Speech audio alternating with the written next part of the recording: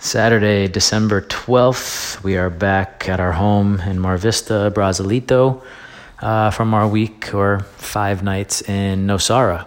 And I've kind of felt uneasy, awkward, kind of like a dick using the word vacation when telling people where we are. But the reality is, we do live here now, the house that I'm standing in, and my boys are off from school on vacation, and we did travel, go away to another place and stay in a hotel. So we were on vacation, and in those 5 days, we were living the vacation mentality where it's all right, what are we going to do today? We have to explore this land and go see the turtles and go to the waterfall and check out this beach and that beach and eat at what restaurants and go out every day.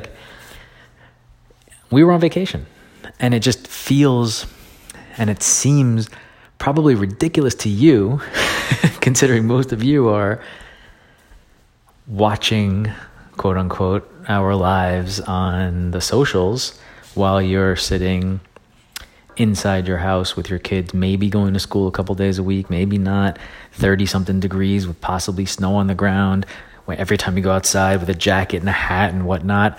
And my regular life here at home where I live is 90 degrees and sunny and pools and beaches every day. And from that, I have the audacity to go on vacation from that to more of the same, just at a different place.